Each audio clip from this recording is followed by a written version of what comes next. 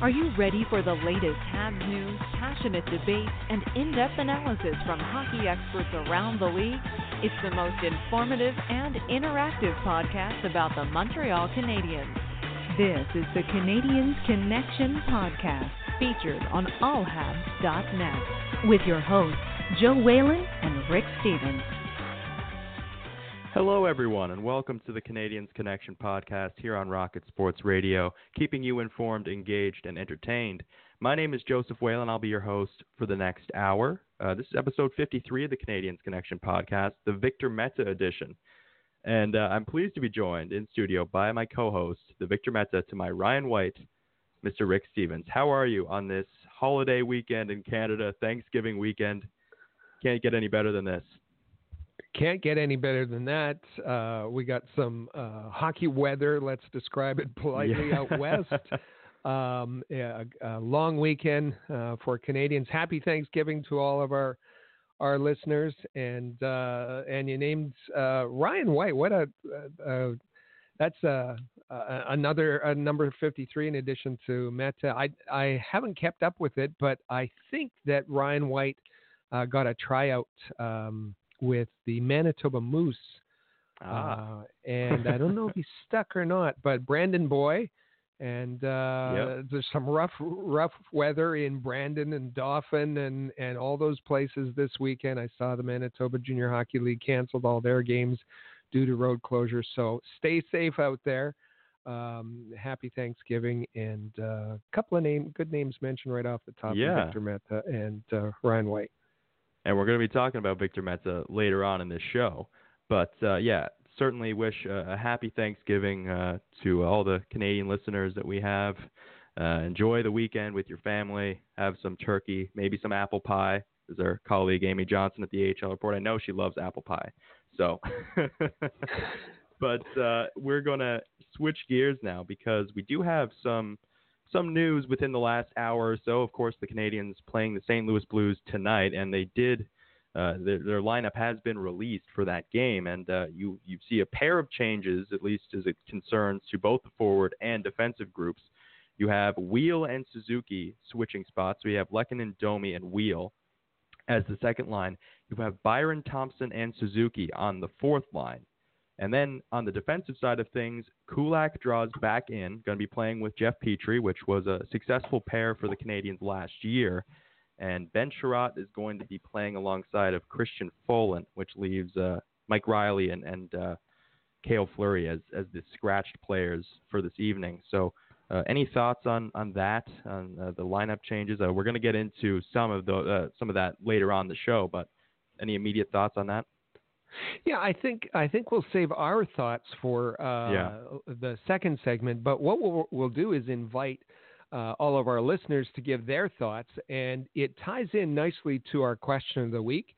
Claude Julien's made a couple of changes, as Joe said.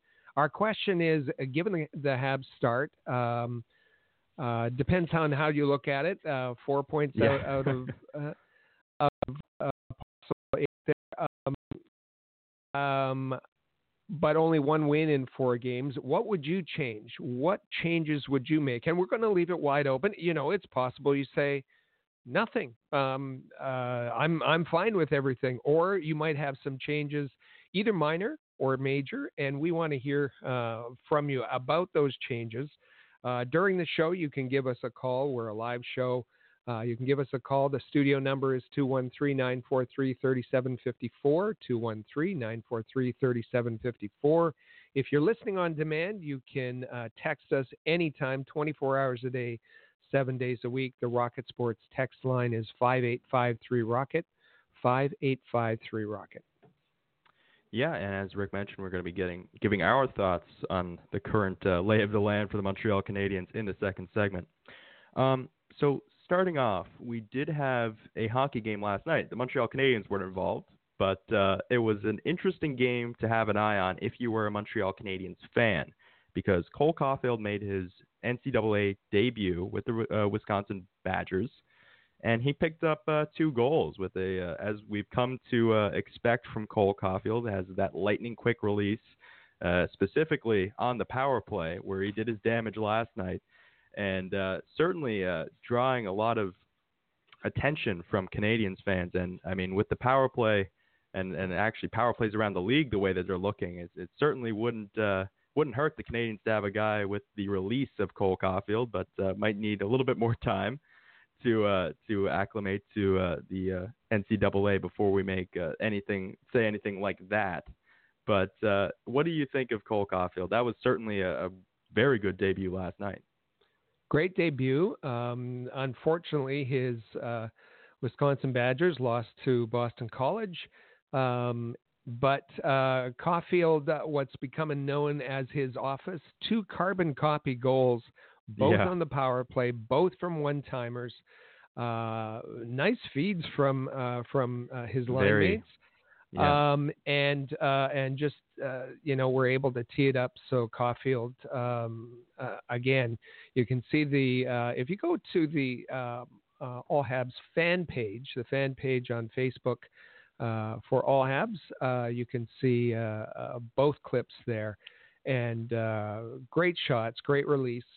And he's off to a great start. But those are the first 2 goals of his collegiate career. And as we always preach, let's be patient. I saw all kinds of comments on social media about, wow, he's got a NHL caliber shot. He's got an NHL caliber release.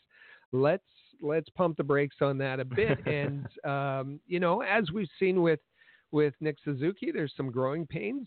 Nick Suzuki coming Certainly. out of, he had a number of years in junior. This is, let's say it's the equivalent for Cole Caulfield, his first game in the NCAA ranks. So let's give him, let's see how he does, and wish him a great career. We saw a great year. We saw his coach Tony Granato come out and maybe fuel the fire a bit, saying that his prediction is that Caulfield is perhaps a 30-goal scorer in the NHL. Said that Granato said that this week. Well, certainly Habs fans would hope for that, and definitely need another option on the power play as a one-timer. So, as you said, patience is key, but we want Cole Caulfield in Montreal. So, moving on, we do have teams around the NHL that have gotten off to some really good starts that we wanted to pay a little bit of time in talking about them. One team in particular that I have a feeling that you are going to want to talk about, that I'm going to bring up right now, because you were on the bandwagon for this team last year, and given their start, I have reason to believe that you probably are again this year. What have you made of the start for the Carolina Hurricanes? 5-0-0, and it just seems like they're firing on all cylinders. Well, this is the new rivalry, we're told, right? Because of the events of the summer, the Carolina Hurricanes with the Montreal Canadiens, and of course, the team that the Canadiens opened the season against, and Canadiens took them to a shootout, but Carolina prevailed. Carolina is right now stands after 5 games, best in the NHL, 10 points. They're 5-0-0. They have a +9 goal differential, also best in the NHL. There are 7 undefeated teams. Buffalo still undefeated. Edmonton. Yeah. Those are kind of the top 3 teams: Carolina, Buffalo, Edmonton. Then there's 4 other teams maybe that haven't played as many games. St. Louis coming into Montreal tonight is also undefeated. Colorado, the Rangers, and the Flyers.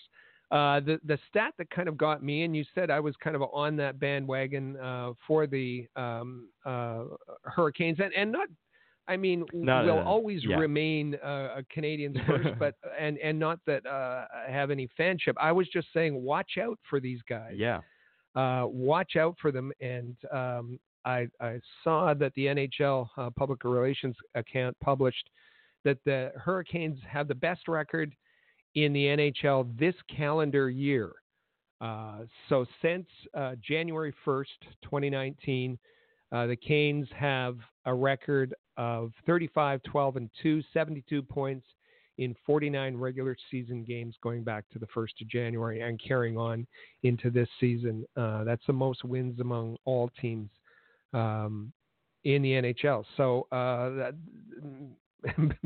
I guess, their hashtag last season was take warning. All I was saying is take warning of this team because they're coming in, and they've been very, very good. They have been, and I mean, it was going to be a very difficult thing for them to try to replicate, at least in my mind, because you have, the leader of that team, Justin Williams, not explicitly retire, but I think he's kind of implied that he is probably going to retire by taking a year off and then revisiting the decision later. But I mean, you give a little bit more opportunity to a guy like Andrei Svechnikov, who's gotten off to a really good start.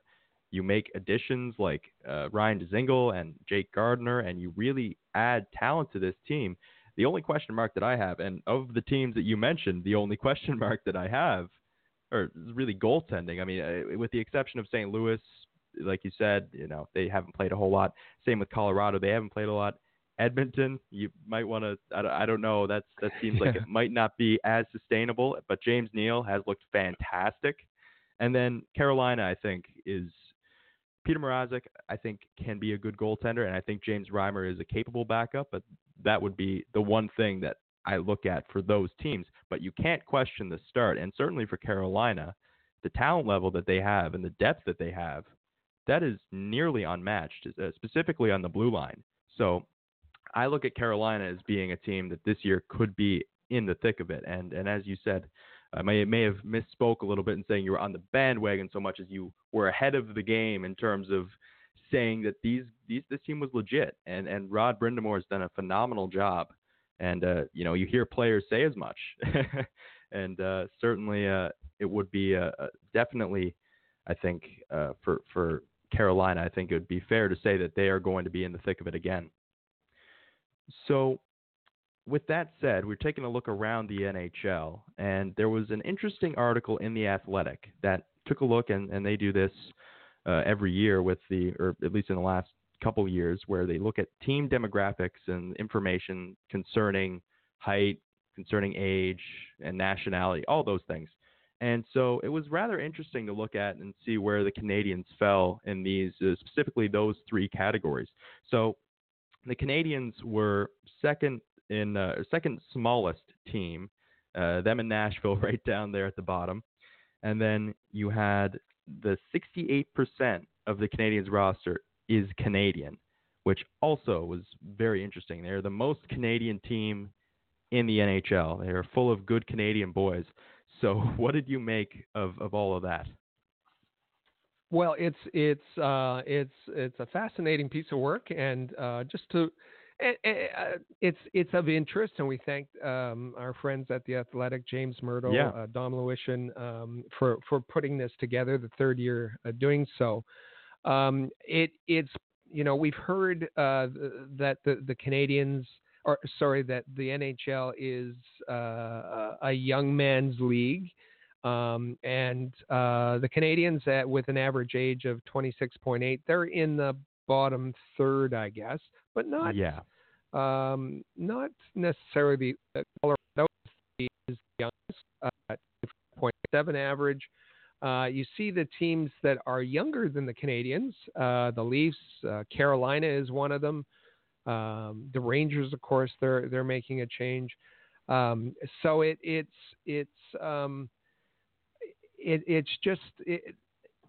we're going to talk a bit about a youth movement later on. And I guess it's not only the age of the players on the roster, but how you're using them and the contributions that they make, that I think is key. So it's not just average age, it's how you're using the youth. And I think we'll talk a bit about that later. Canadians, they've had this reputation, sometimes unfair, that they're a small team. Well, we have proof they're a small team this year, second smallest. Actually tied for smallest in the league with Nashville. And I think it's Vancouver's the biggest, by the way. We've heard that small players can play in this league, the Alex DeBrincats and Johnny Gaudreaus and all of that. But when you have too many, it's interesting that the Habs have 6 players that are 5'9" or 5'10". That's certainly most. And you mentioned Cole Caulfield. When he arrives, that's only going to bring that down if he's, generously listed at 5'5" or 5'6". And there is some heightening that goes on. Players grow as soon as they're drafted, and that has nothing to do with the measurement. It's just the way teams list them. But those 6 players, 5'9" or 5'10", Paul Byron 5'9", Max Domi 5'10", Brendan Gallagher 5'9", Thomas Tatar 5'10", Jordan Wheel 5'10", Victor Mete 5'9", and not quite making the cut. I actually thought that Suzuki would have been on that list. He just misses at 5'11", and Nick Cousins at 5'11", and 2 players that were sent down to Laval that might have fit in that category. Matthew Peck at 5'9", and Charles Hudon at 5'10". So, Canadians are, yes, they're a small team. Another piece of interesting information is the average draft position of players in the lineup. And we talk about the depths and prospects and the Canadians, how they use their prospects. Canadians are in the bottom third of that list. The average draft position of players in the lineup, 67th. So that's third round territory. Amazingly, the Colorado Avalanche is about half that. They have 10 first round picks in the lineup right now, today. Wow. Amazing. Again, goes back to perhaps youth movement and so on. Another thing I found interesting was the nationality breakdown, and this goes back to we talked about Serge Savard saying, "What's going on? Why can't there be an equal split of anglophones and francophones?" It was that way when I was managing. Was that way when we last won the Stanley Cup. But in the mid-'90s, the percent of Canadian players in the NHL was 75%. That's dropped drastically, dropped 30%. Yeah. It's now 43.7%. And the other piece of that is that the percentage of Quebecers has dropped. And in fact, the North American, if you look at North American, it's 19% from Ontario. Alberta and BC are about equal, and it's only been in the last couple of years that Alberta and BC are actually outpacing Quebec in supplying players to the NHL. So there's 2 things different that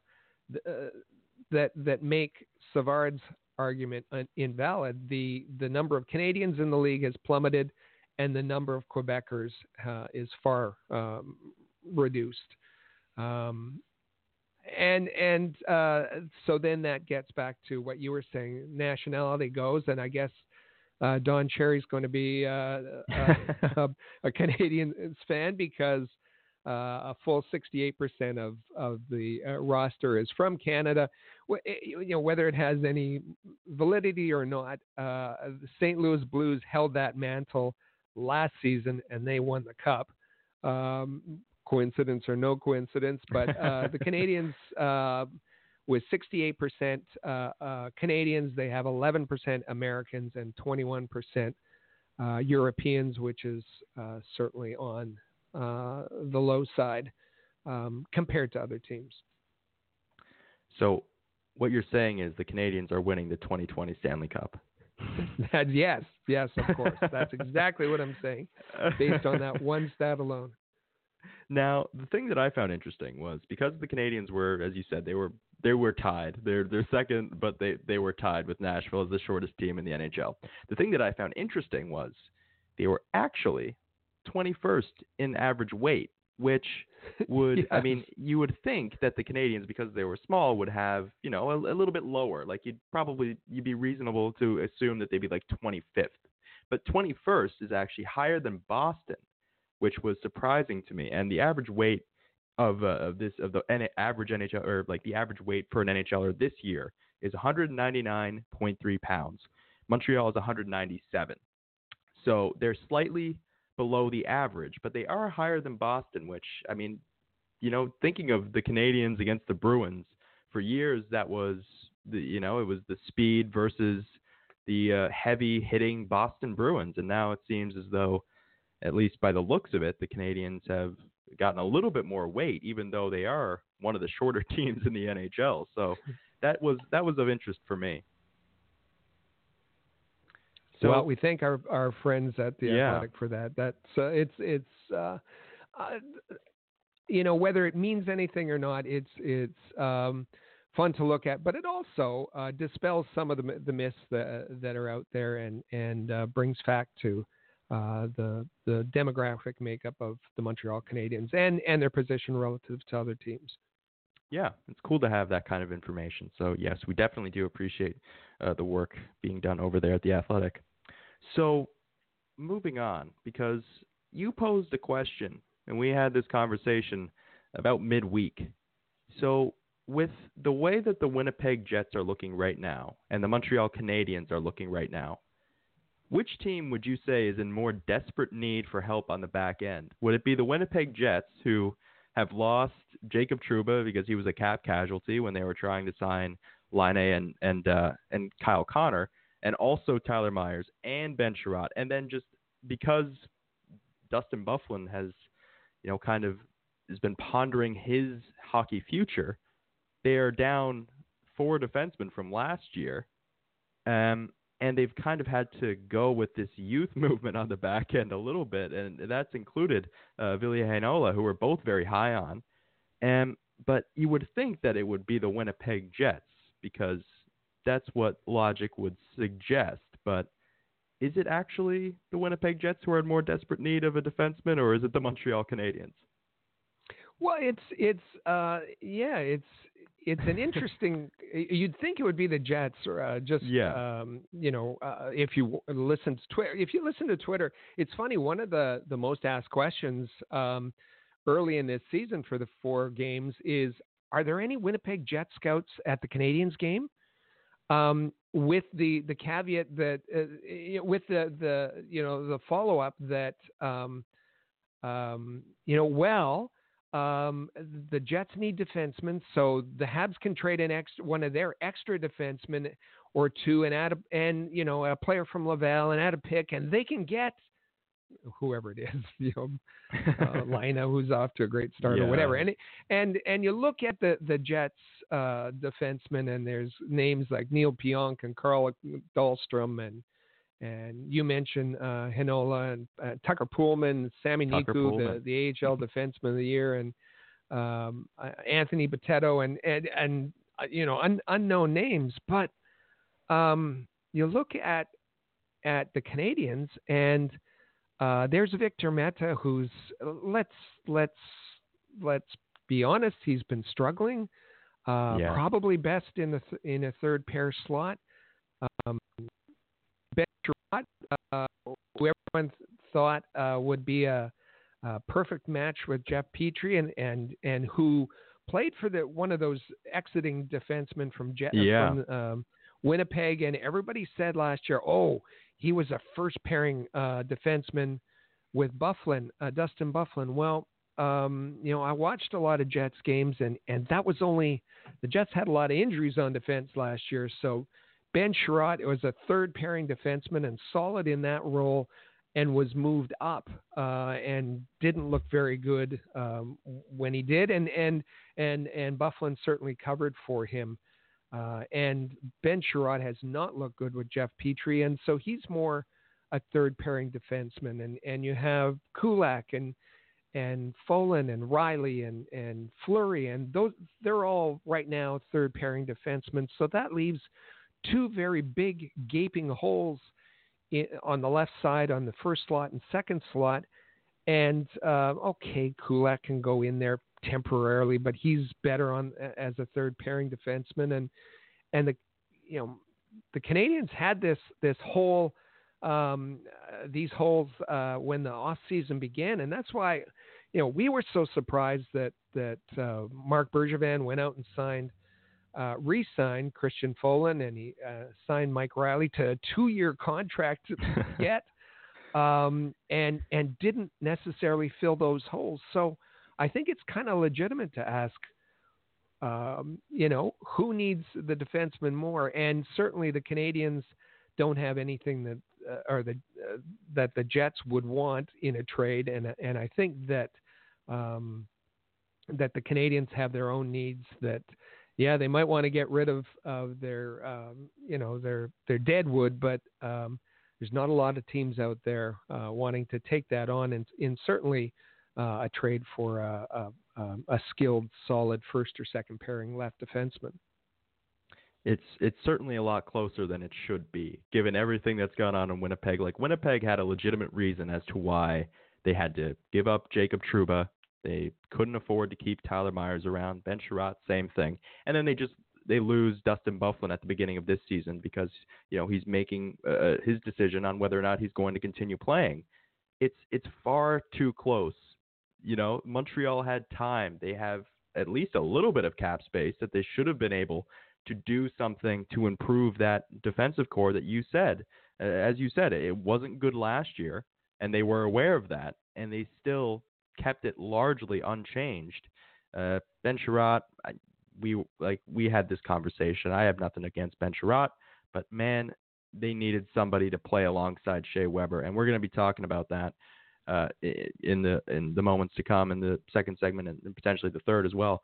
So, but it's still not enough, and the Canadians didn't do anything to help their cause, whereas you have the Winnipeg Jets, and even the Winnipeg Jets have enough firepower. They can get by. They can get by with having a younger defensive core and Josh Morrissey leading the charge.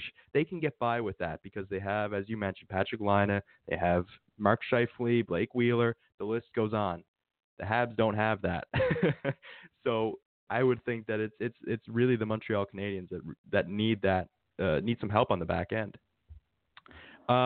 So we did also have Nick Suzuki, who was in the headlines because of Claude Julien's comments saying that his effort level, his compete level, wasn't quite where it was in the preseason, in training camp. What did you make of that? We're going to be talking about the youth movement, but what did you make of those comments? Well, it's in the early games, we see that by the third period, the games early in the season, by the third period, in most of the games, Nick Suzuki had been dropped from the second line to the fourth line, not getting a lot of minutes. And when asked, Claude Julien said, well, he's smart. His work ethic helped him to make the opening night roster, but and this is a quote, he's not competing as hard as he did in training camp. And that forced me to make that change. It's pretty early to be calling out a prospect. It's to say you're not competing. That's cutting to a player. And it kind of reminded me back in March, the game against Los Angeles when Jesperi Kotkaniemi was a healthy scratch. And Claude Julien said it was because, in his eyes, Kotkaniemi was tired. And Kotkaniemi said, I'm not tired. I'm not tired at all. And in this case, Suzuki, I like this. I like his confidence to say, my compete level is not a problem. I'm very competitive. Maybe I could have been a little more intense in the puck battles. He acknowledged some of his mistakes, his turnovers, but my compete level is not a problem. Very direct. So on Friday, then Claude Julien said, and I don't know if you'd call this taking back his words or regret or an apology, but he was regretful, sort of, that the media had made more out of what he said than he had intended, is what he said. He regretted that his words became bigger than they should have, was his quote. And then he fudged a bit more and said, when I talk about his compete level, I'm not saying it's not good. It just needs to be more consistent. So a little bit of walking back there by the coach. Just a little bit. And as I said, we're going to be discussing parts of the youth movement, specifically Suzuki and Cale Fleury, after a quick break. We're going to discuss what we've liked, what we've not liked from the first 4 games of this season. So stick around. We'll be back after this. Rocket Sports Media is currently recruiting talented, motivated, and committed people to join our team.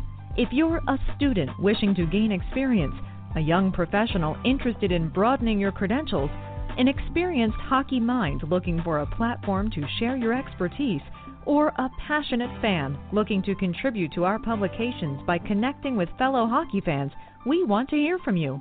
We are specifically interested in individuals who have education and/or experience in the following areas: sports writing, translation, editing, forum administration, social media administration, multimedia, graphic design, web development and user support, event planning, and sponsorship and marketing. If you are bright, loyal, passionate, and willing to dedicate yourself to a remarkable team, visit allhabs.net and click the Join Our Team tab today. In every city around the world, sports fans flock to popular watering holes to share a few pints, some good grub, and to cheer for their team. Think your favorite sports bar deserves to be recognized? Or are you traveling to a new place and need to find the perfect spot to watch a game? HockeyPub.com is the answer. Find out where the best spots are located in your city to eat, drink, and meet fellow fans. HockeyPub.com. Want the latest Habs news with game previews, reviews, and highlights? How about full coverage of development camps and special events? Looking to follow the Laval Rocket more closely this season? Perhaps you'd like to learn more about team prospects. Would you like a place to socialize with hockey fans all over the world? We've got what you're looking for at allhabs.net, the place where you'll find everything you need to be the most informed and connected Habs fan around. allhabs.net.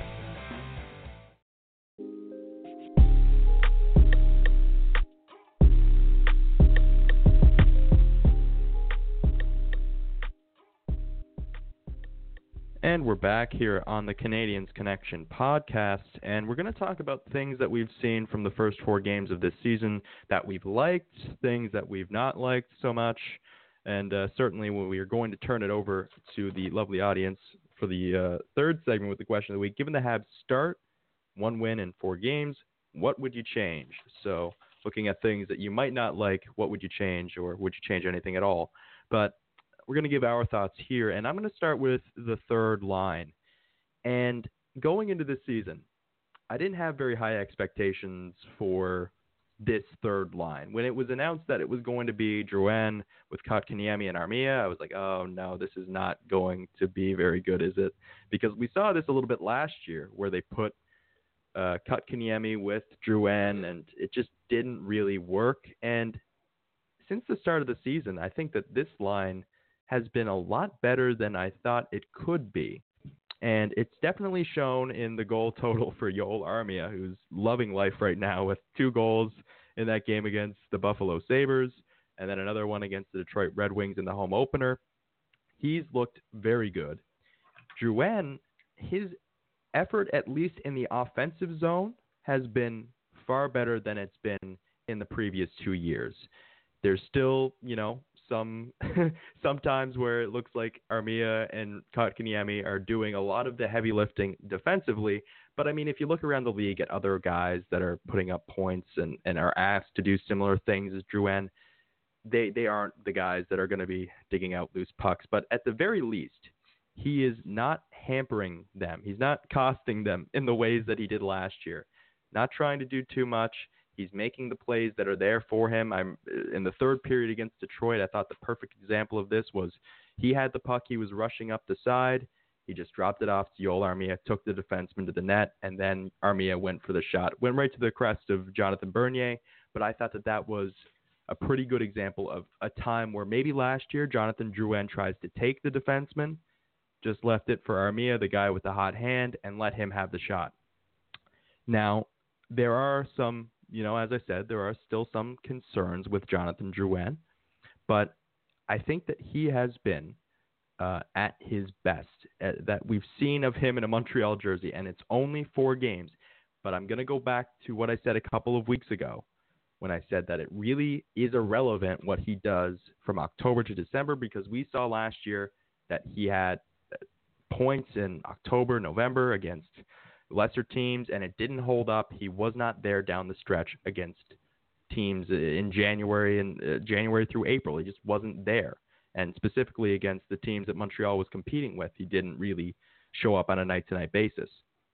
But if he can continue to just do what he's done, there might be, you might want some more effort all around, but I'm fine with the offensive zone, fighting for some loose pucks, trying to create offense. I'm fine with that. But it needs to continue, and it needs to be January through April.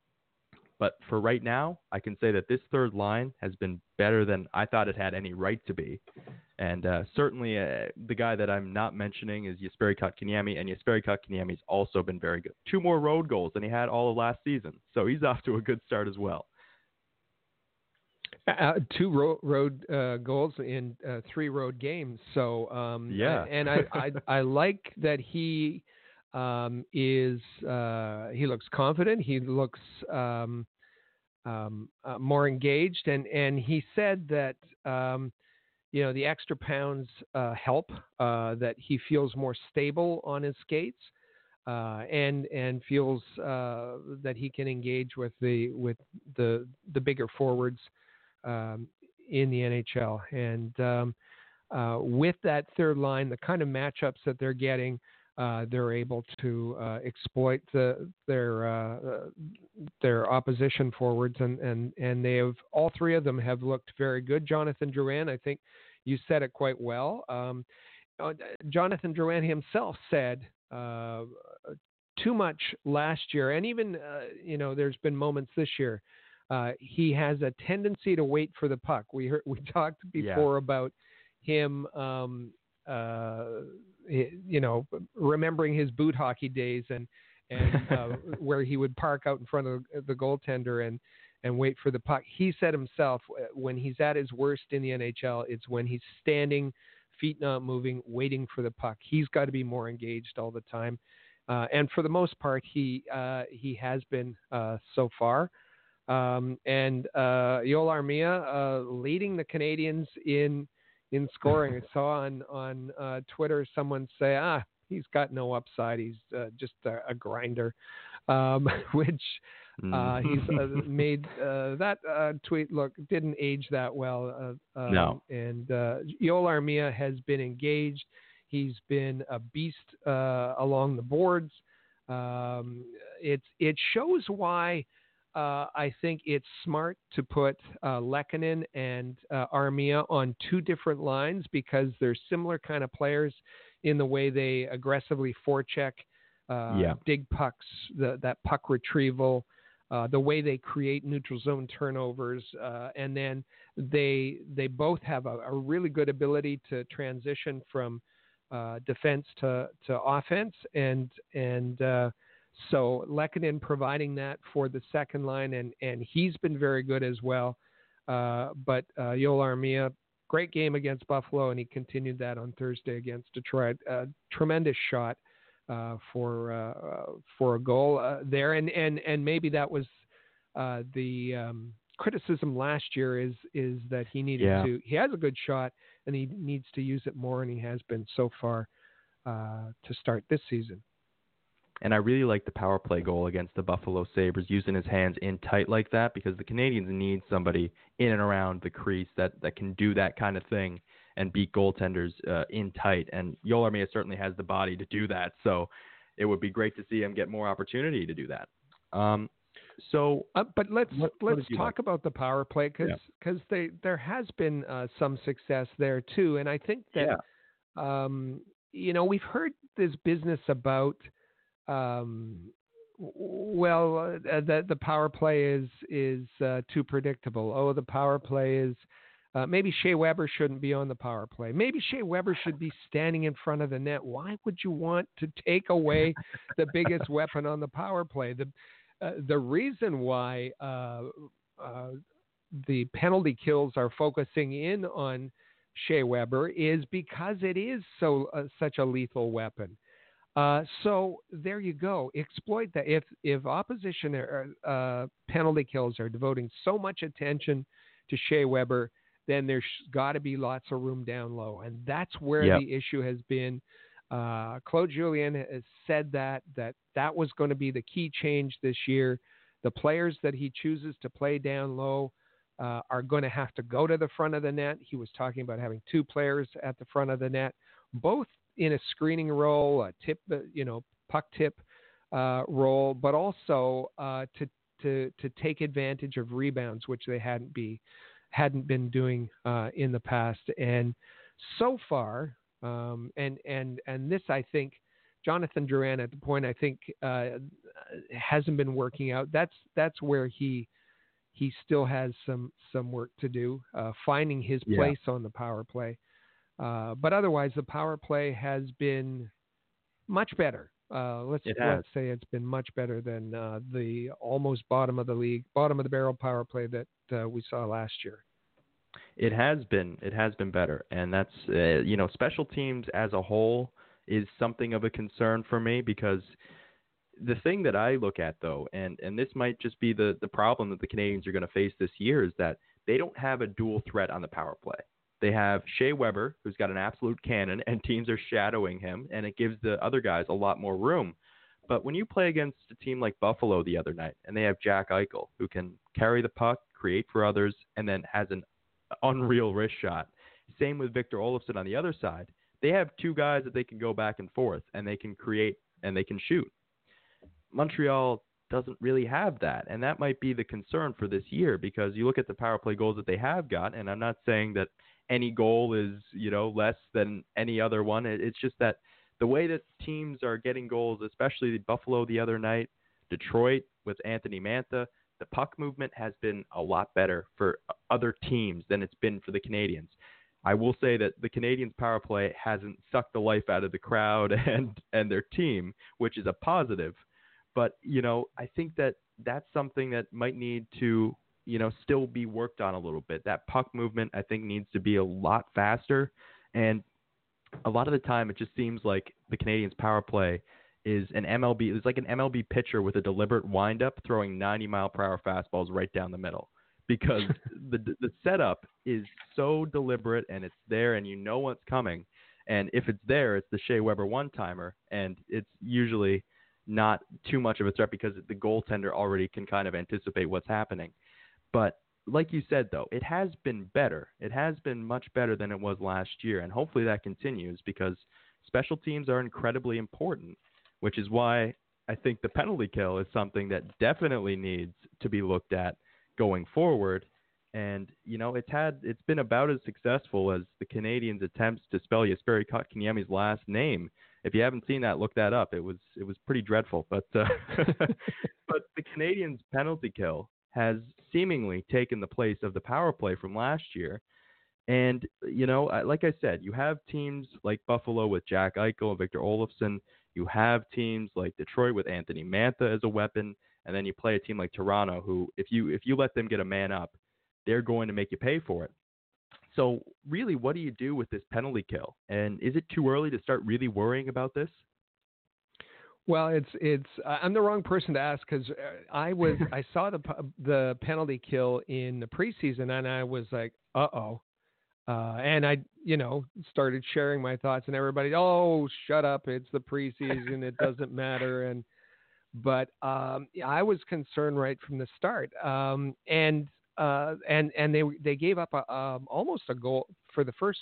I can't remember the number of games, but were giving up a goal a game kind of thing on the penalty kill. The difficulty is that again, people on paper said, oh, Ben Sherratt on the penalty kill, he's going to be amazing. And not to pile on Ben Sherratt, he hasn't looked very good on the penalty kill either. But it's not all of his fault.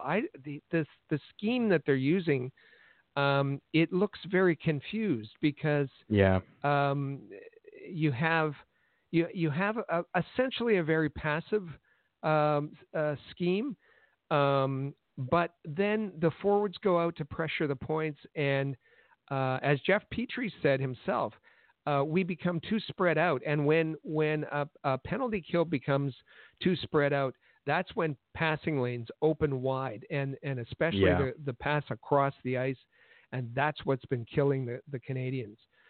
They're not shutting off the passing lanes. They haven't done, and Claude Julien said this, when they get possession, they haven't been doing a good job clearing the puck when they've had chances. I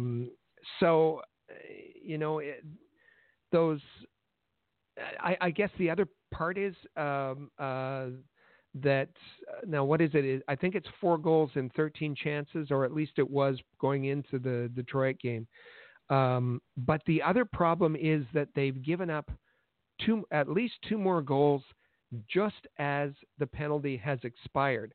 So that hasn't counted against. It's essentially been a goals given up on the penalty kill, but not counted in the stats.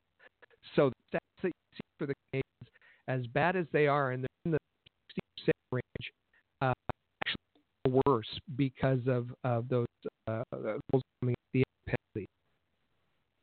Yeah, and it's just something that the Canadians are. I thought that this was just going to be something. Well, it's gonna even out. They're gonna get, because it did not look very good, as you said. And early in the season, I'm thinking, it's probably going to even out. It'll be fine. They have enough guys that you can throw out there on a penalty kill and be comfortable with. But it's starting to become more and more of a concern as time goes on. And as they play tonight, it's going to be something to look for. And as they play throughout this season, it'll be something to look for. Because last year, we know that if your special teams aren't especially great, you're going to have a tough time to win games. And last year was the power play. This year, it started off with the penalty kill that just has not looked very good at all. So the Canadians are going to need to do some tightening of the screws there. And as Jeff Petrie said, they can't get it spread out because there are wide open passing lanes that teams are just zipping passes through and getting some really good opportunities. So definitely something to watch there. So I think the other part of that is and it goes beyond. The difficulties go beyond the penalty kill to the defensive game overall. And we talked about the defensemen who've been having a hard time, and it's led to Claude Julien making some changes. But right now the Canadians are giving up far too many high danger scoring chances. And when you look at that Detroit game, 5-on-5, and remember, Detroit is, I had a tweet during the game from Jake, a good friend we met at the draft, and a loyal Detroit fan, and they're expecting to be a lottery team this year. Yet the high danger scoring chances in that game were 12-4 for Detroit. Canadians shouldn't be giving up that, and it seems that their defensive positioning is a problem. They're giving up the blue line too easily. They're allowing their opponents to control the neutral zone. We saw in that, Jack Eichel, he came in, picked up the puck in his own zone, absolutely untouched in the neutral zone. It turned out to be a 1-on-3. It was Eichel against Petrie, Sherratt, and Danault. Maybe a save Kincaid should have made. Maybe it's a bad goal, but the fatal error in that whole sequence, allowing Eichel to go the length of the ice, was Phillip Danault. It was his responsibility to cut off Eichel in the neutral zone, to make him change position, to do something, and he didn't. And Danault has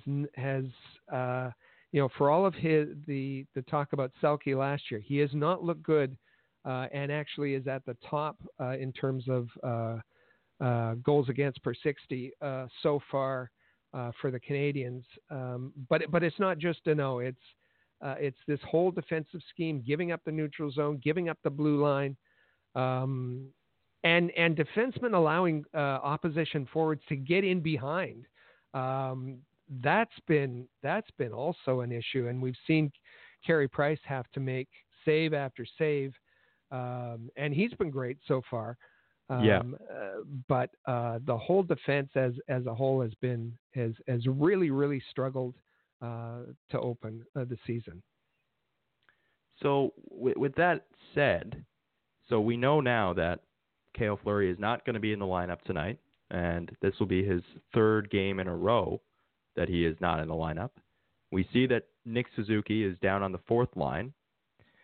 How much of the youth movement is going to be around for all of this season? Because we got some really good news with Noah Juulsen that he's going to resume hockey activities, which is great news. So there's going to need to be a level of patience there. I'm not saying that he's going to be coming back anytime soon to the Montreal Canadiens, but with the way that Fleury has just been kind of brushed aside, and they seem to, at least at this point, think that Christian Folin is the better guy to have in there. What's all of this talk of the youth movement meant if at this point you have Suzuki on the fourth line and Fleury not drawing into the lineup again? Yeah, it's we've said before, we're getting mixed messages from Marc Bergevin and Claude Julien about wanting to make room for youth, not looking at an Andrei Markov, but yet going out and making the signings, bringing back Riley for 2 years, bringing back Folin, and it's disappointing for the young guys to hear that room is being made, but yet a mistake is made, and they're right away either out of the lineup or they're put in positions where it's, Nick Suzuki on a fourth line, that's not his role. That's not where he's going to be successful. And we saw him after he was demoted take a run at Dennis Cholowski in the third period, and fans noticed that, and good for him. He's trying to do something to get the coach's attention, but that's not his game. That's not what we want to see Nick Suzuki doing. That's not where he's most effective. Cale Fleury, could he be any worse than what we've seen from Riley and Folin? I don't think so. And when you make a plan to go with youth, you have to accept mistakes, and with those mistakes and allowing them to work through them, they learn rather than punishing them the way they have been. And I guess the other thing, we've seen on Twitter, okay, if they're not going to play, if Nick Suzuki's not going to play, send him down to Laval where he can play top minutes. Is Ryan Poehling playing top minutes? He's not. He's on the third line. We got some criticism for saying Ryan Poehling was the most NHL ready at the beginning of the season and probably should have started in Montreal, and maybe he should be on the fourth line right now. The other part of it is that Julian's enchantment with players like Wheel, and Wheel's not a top six player, and a movement up to the second line. Yeah, he can have some temporary impact, and I'm sure he will with the promotion tonight, but he's not a long-term solution for the second line either.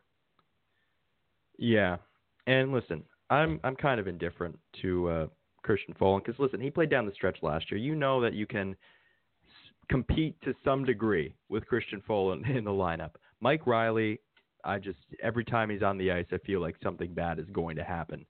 But Christian Folin, you can get by with that. But here's the issue. If you have Cale Fleury as a guy with some upside, a guy with some potential that you drafted in 2017, then ideally you would give him the time to have some growing pains, learn from his mistakes, and then by the time March, April comes around, he's ready because he's had all of this experience. He may cost you some goals, but Christian Folin will too. So Cale Fleury, this is the part of it to me that it just doesn't make any sense why he's been the guy that has been scratched and seemingly not in Julien's good books. But, for a guy that down the stretch could be a key component if you give him the time to adjust and learn, I don't understand why he's had such a short leash. And it shouldn't be the expectation. And we talked about the comments that he made about Nick Suzuki earlier. It shouldn't be the expectation that guys immediately just get it, that they understand the NHL game right away. Why that would even be something that Claude Julien can think at this point, I don't know. I can't tell you why he would think that they can just jump in and just immediately know how to play at the NHL level. It's going to take time. And if Claude Julien is going to become more and more important that you have a coach that is willing to work with young players, it's going to become more and more important as time goes on. And if Claude Julien isn't that guy, then maybe they should be looking elsewhere because it's going to become crucial for the Canadiens because they're going to have all of this young talent. These guys, apparently, according to guys like Craig Button, the best prospect pool in the league. It's going to be incredibly important that their coach be patient. And if Claude Julien can't do that, then I don't know, because I know that Montreal's in this weird spot with Price and Weber and needing to compete. But they also have young guys that they should be giving more of an opportunity to. And so far, it hasn't looked like they're willing to do that.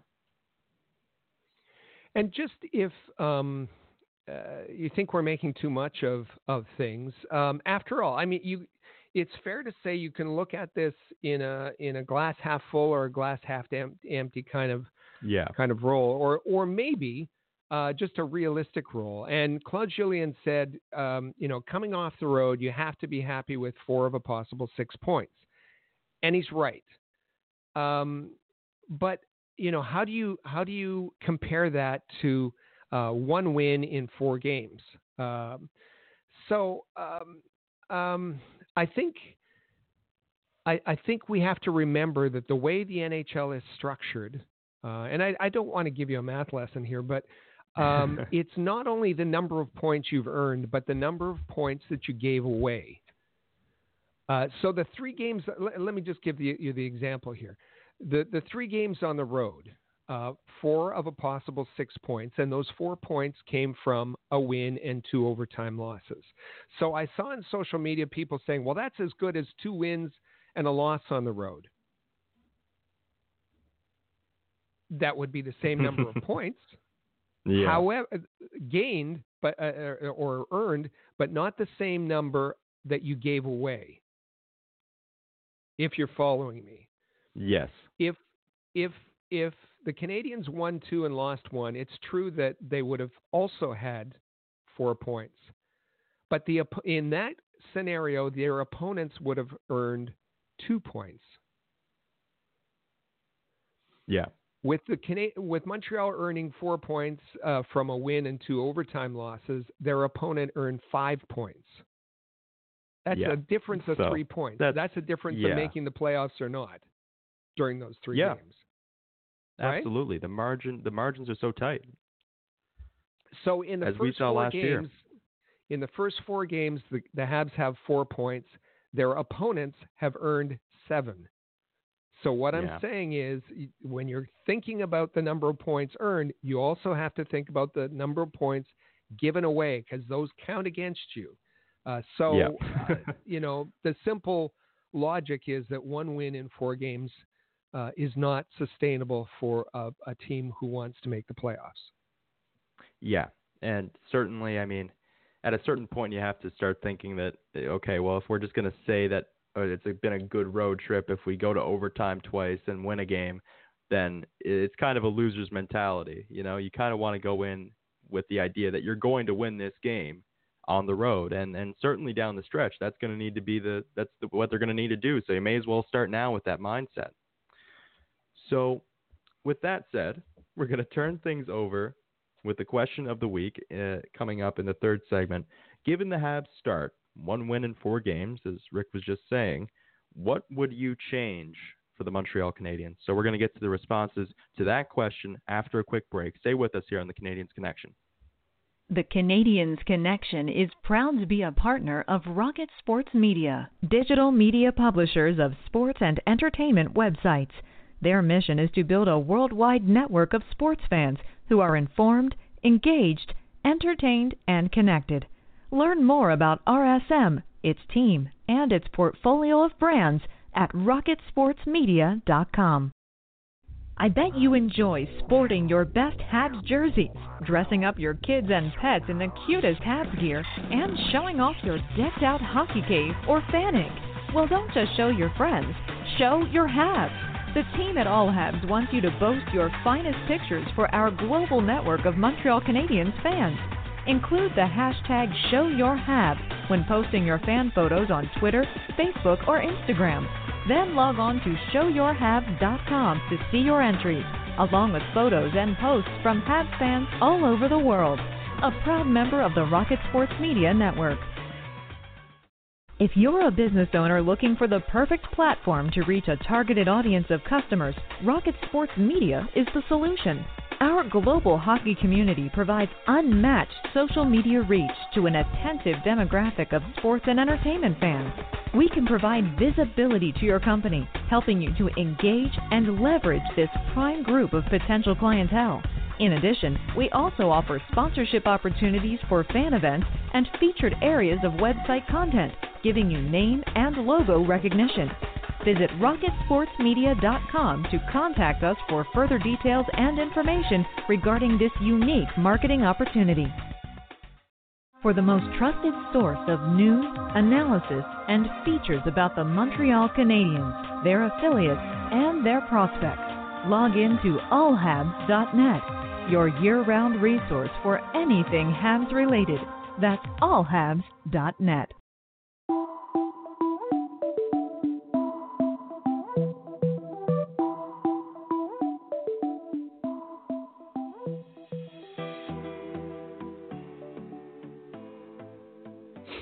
And welcome back here to the Canadiens Connection podcast on Rocket Sports Radio. You can follow me on Twitter at JoeWhalen19. You can follow Rick at AllHabs. And you can follow at Habs Connection on Twitter, Facebook, and Instagram. So as we say, we are a live show, so we have the call-in number. We also have the text line, if you're listening on demand, 585-3-ROCKET. And we got a text from someone named Fab, who is saying that I was wondering why the Habs management and or coaching staff haven't put Victor Mete as a winger on the fourth line. It would solidify the fourth line also. He might actually score a goal. He's way too small to play defense, especially on the first line pairing, and his small stature is putting way too much stress and pressure on Shea Weber. I don't understand why I'm the only one who sees this. Please advise. So, Mark Streit school of thought here. Yeah, exactly. And generally speaking, that's not a strategy that typically works all that well. It did work for Mark Streit. It did not work for Josh Georges or Francis Bouillon when it was attempted for at least one game. I remember back, probably 2009 or so. They tried that. It did not work. Victor Mete, I understand that he has speed, but if you're saying that he should go on the fourth line, then the guy that he would be replacing is Paul Byron. As if we can kind of look at the way that line is constructed, it would be Paul Byron, even though he's kind of moved up and down and in and around for, Claude Julien on a couple of different lines. But yeah, and the other thing as well, I think generally that height is a little bit antiquated to look at. If you're saying that somebody is too small, I think it might be a little bit antiquated, because the way that the game is now, if you can't catch up to people, then you've already lost. If you're not a fast guy, if you don't have foot speed and mobility in today's NHL, there's not much that you can do. And I mean, we saw it with Carl Alzner 2 years ago, and Carl lost 8 pounds and has become a lot more mobile. Unfortunately, it wasn't given a look or a long look in camp. Guys like that, it's becoming less and less of a thing that you have these big lumbering defensemen that can't move around. So listen, I think that you're right in saying, I think Fab is right here in saying that Meza shouldn't be alongside of Shea Weber. And I think that's been a disservice to both of those guys, because Meza shouldn't be asked to be a first-line defenseman, a first-pairing defenseman, and Weber should have a guy that is in the prime of his career, or at least a little bit in a better position than Meza at this point. He shouldn't have to be mentoring a first-line defensive, a defensive pair. So this is the thing. I think that Meza is doing the best that he really can given the circumstances. I understand he's not been that great, but given what the Canadians are asking him to do, I think that he's been serviceable. But this is on the Canadians for not going out and improving that blue line. And going up front, I don't think is the answer. He's not that kind of guy, and it's also a little bit difficult to make that adjustment. So, but for me personally, I don't think that would make a whole lot of sense to do that. So, as we said, thank you for the question, though. We do love the question. As we said, you can text throughout the week. If you're listening on demand, 5853-ROCKET. And we do love to hear from you and get those questions. So speaking of questions, we threw out the question of the week on Twitter and Facebook, and we said, given the Habs start, 1 win in 4 games, what would you change? And we've gotten a lot of responses here, and I'll just head over to the Canadians Connection Twitter account and pull some up here. And we have Ethan, who says, I'd put Fleury in instead of Folin and cut Kaniemi on the power play. That's it. And I agree with Kotkaniemi on the power play. I think that he has got, and there was a conversation that went on between Ethan and I believe someone else who said he's got a good one-timer. He should be a guy that's utilized on the power play.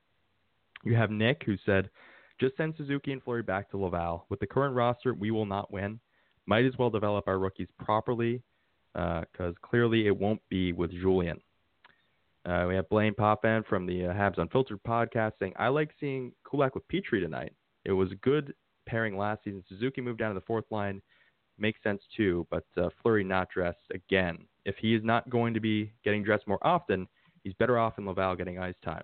So not a direct response to the question of the week, but still an important point and something that we just talked about with the young guys that they have. At a certain point, you have to ask whether or not it's just more useful for them to spend time with the Laval Rocket. But you look at the Laval Rocket, and you pointed out Ryan Poehling isn't exactly getting, that top line ice time that we thought that he would be getting. So really, I don't know if this might be a lose-lose situation for the Canadians. Yeah, and on the defensive side, there's a lot of defensemen. Let's not forget, there's a lot of defensemen in Laval, and Joe Bouchard is pretty fond of Xavier Ouellet. He's pretty fond of Maxime Lamarche, and it's pretty tough for others to find their way in. And we're going to have Juleson there, and Brooke, and Sklonichka, and the list goes on. So it's going to be difficult having to divide up the ice time for all of those guys. Yeah, it certainly will be with Juleson coming back as well. That it's going to be a little bit of a difficult thing to navigate for Bouchard and for Julien. So it'll be something to keep your eye on. What's Facebook saying in response to this question? Question being, given the Habs start, 1 win in 4 games, what would you change? And we left it wide open. The folks on we're getting an avalanche of responses on Facebook. You can join in on the conversation. Just go to Facebook and search for All Habs, and you'll see our fan page there with well over 40,000 of your fellow Habs fans participating. Spence Macavera, he's a top fan. We have that for the regular respondents. He says our left-handed defense is very weak, so I do whatever I can to fix it. If asked for a grade A prospect in return, well, it can't be Nick, Ryan, or Cale. After those 3, I would consider it. And we go on. Let me see. I would sign Markov and find a spot for Ryan Poehling. Give Suzuki more time in the AHL. Jordan, that comes from Peter McDowell. Jordan Dickinson says, stay out of the penalty box. That's something we didn't have time to talk about. Yeah. Canadians, believe it or not, are at the top of the league in terms of minor penalties taken. And Thomas Tatar is well up there as well with 4 minors already. So stay out of the penalty box. He also wants to see Markov signed and back on the power play with Weber to set up the big bomb, says Jordan Dickinson. Mm-hmm. Steve Tomboll says, bring up Ryan Poehling. That seems to be a common as you go through. Thierry DeMeister says, put Suzuki at center, give KK some power play time, let Poehling and Fleury play, try to move Tatar while he has some value. That's interesting. Here's a philosophical approach from Aninga Gabrielle. Change nothing. No human on earth took first steps without falling. After they fall, they keep trying till they succeed. Oh, that's really nice. I like that. Randall is pretty direct. He says, fire Bergevin, hire a GM that recognizes that Drouin is never going to reach his potential, trade him as soon as possible, a bag of pucks will suffice, coach the defense to clear out bodies instead of trying to play goalie. Yes, that's been a huge problem, particularly from Sherratt. Then put all efforts into getting Romanoff to Montreal next season. Great comment from Randall, always. And let's just finish up with this one. Mike Hefford, change the management. The defense, well, actually, we have no defense. The fact is we practically have no offense either other than Domi. So Michael is feeling a little pessimistic at this point. Yeah. Certainly need more of that philosophical approach about can't walk without falling first. That was a great one. I like that. But yeah, so we like to see those responses keep coming in because, as we say, we left this pretty wide open, and there's no time limit on change. You can, whatever isn't working in a week, I mean, you can come up with something different. So keep those responses coming. So, Rick, tonight against the St. Louis Blues, going to be a tough challenge with the defending Stanley Cup champions coming in to the Bell Center. So, you'll have the live tweeting during the game and covering that as well. So look forward to seeing that throughout the night. And the Laval Rocket are in Milwaukee for the first time ever, actually, and we'll have coverage there and on the AHL report. Amy Johnson and Chris G. They'll all be tweeting. But watch our tweets. There'll be a game preview on allhabs.net. There'll be a game recap on allhabs.net for the Canadiens versus St. Louis tonight. Certainly follow along with the great coverage here at Rocket Sports Media. It's definitely, especially with the AHL team, that'll be doing some great work all year long, as we talk about Amy Johnson every week on the show, and the game recaps for the Montreal Canadiens as well. So we're going to tune out. We're going to say goodbye for another week here on the Canadiens Connection podcast. As Rick mentioned, there's going to be some great coverage and content coming out at allhabs.net, the AHL report, all of that fun stuff. So keep your eyes out for that. But for right now, we're going to say goodbye for another week, and make sure that you follow Habs Connection on Twitter, Facebook, and Instagram. And if you're listening on your favorite podcast apps, you can search for Rocket Sports Radio. Hit that subscribe button. You get this podcast along with the From the Press Box podcast from the AHL Report, Have a Listen, and Habs Unfiltered as well. So just search for Rocket Sports Radio on Overcast, Stitcher, TuneIn, Spotify, Google Play. All of those apps work. And hit that subscribe button. You get all 4 of them. So we'll talk with you next week here on the Canadiens Connection podcast. As we mentioned, happy Thanksgiving weekend. Happy Thanksgiving. Enjoy it with you and yours, and enjoy the game tonight against the St. Louis Blues. We'll be back with you next week at 1 p.m. Eastern. That is 2:30 Newfoundland time. Thank you for tuning into the Canadiens Connection podcast on Rocket Sports Radio. For the latest news on the Montreal Canadiens, follow us on Twitter @HabsConnection and visit allhabs.net.